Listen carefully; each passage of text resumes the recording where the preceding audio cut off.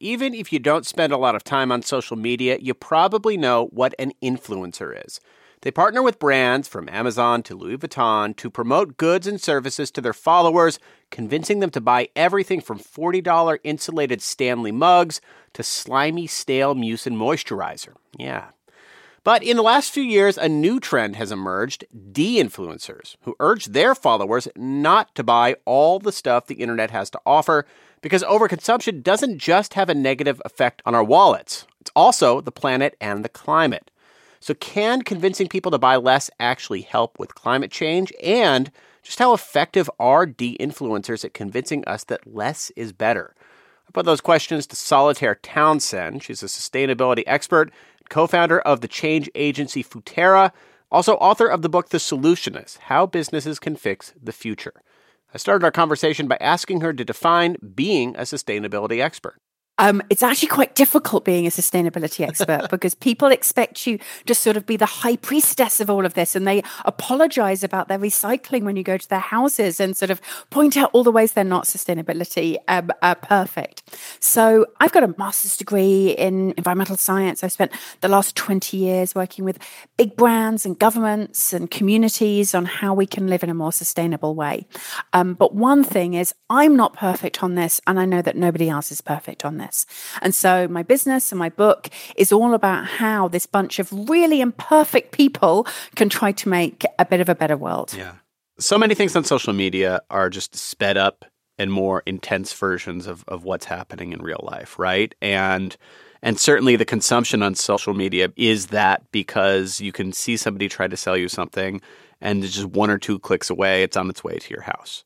You know, I have bought a lot of things I don't need on Instagram that seem really practical in the moment. But this also coincides with things happening in the real world. And given your work of sustainability, how did you respond to this moment when de-influencing became the hot thing on TikTok and other social media platforms? People making content trying to get people to buy less things. So really exciting.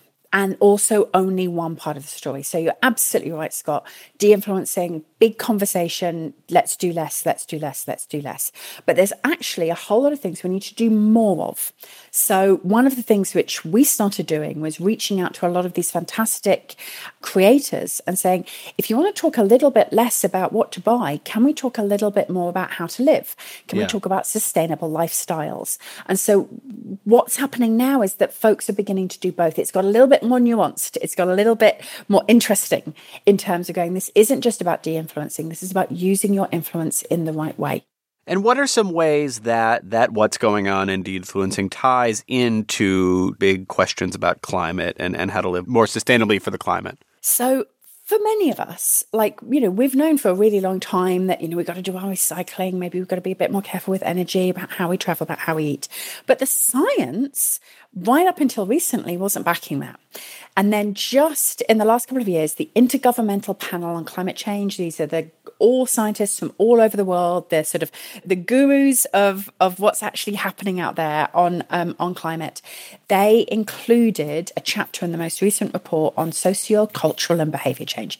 In short, that means that what all of us people, what all of us consumers, what all of us normal folks can do is we can make a real difference on climate change. And they identified a whole set of behaviors which, if done at scale, if most of us did them, would save 5% of demand-side carbon. Now, that doesn't sound like very much, 5%, until you realize that the entire airline industry is only 2.5%.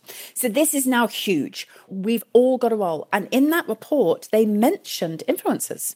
They actually talked about the role of influencers and media in helping all of us to try to make some of these changes. And I understand Futera has done research on the effect that influencers and content creators can have here. Can you tell us what specifically you found?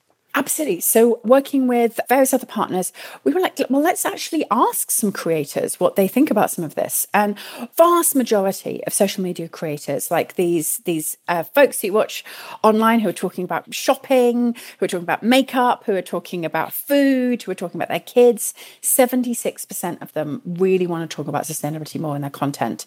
And over 96% of them say that when they do talk about this, that they get really positive engagement, that most most of us who are following them really want them to help us with this. They want us to show them what to do. We want them to model these behaviors. You know, when you look at a lot of steps that people can take when it comes to climate, there's a criticism that there's steps that are a lot easier to take if you're more well off, right? It's expensive to put solar panels on your house. It's expensive to buy an electric car.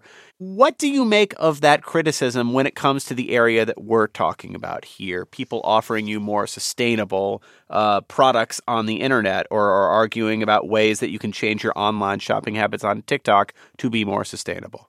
I think there's a bit of a danger that lots of people are trying to sell us ways to save ourselves from out of sustainability. You can't buy your way out of sustainability alone. Like, of course, we need to change our purchasing habits. But one of the things which we saw within the de-influencing trend was people saying, hey, yeah, consumption is bad. Buy this product instead. And there's a bit of an irony within that. So we've got to be really careful of the fact that actually sustainability doesn't just become an additional consumption trend where we're buying everything which we're already buying and now we're buying more sustainable products on top. What you want to do is you want to try to swap things out. So find a sustainable version of what you've already got. Swaps rather than additional purchases. Because I don't want folks to lose money trying to be sustainable. You shouldn't have to do that, not least because so many of the things which we need to do for sustainability, insulation, changing how we travel, changing our diet, they should actually save you money instead of being additional purchases. Yeah. Do you see any downsides here when we're talking about this de-influencing trend? I think the downside I see is trend. This is a long-term change that we need to make to how our systems work and how we behave. But this is most definitely not a trend. And I think that's one of the things which we've got to be really careful on in social media, is that this is a long-term support. And that's one of the things the creators can really, really do, is to do this consistently over time until it's part of their lifestyles and helping it to be part of ours, which, we all know that the habits can take a long time to change.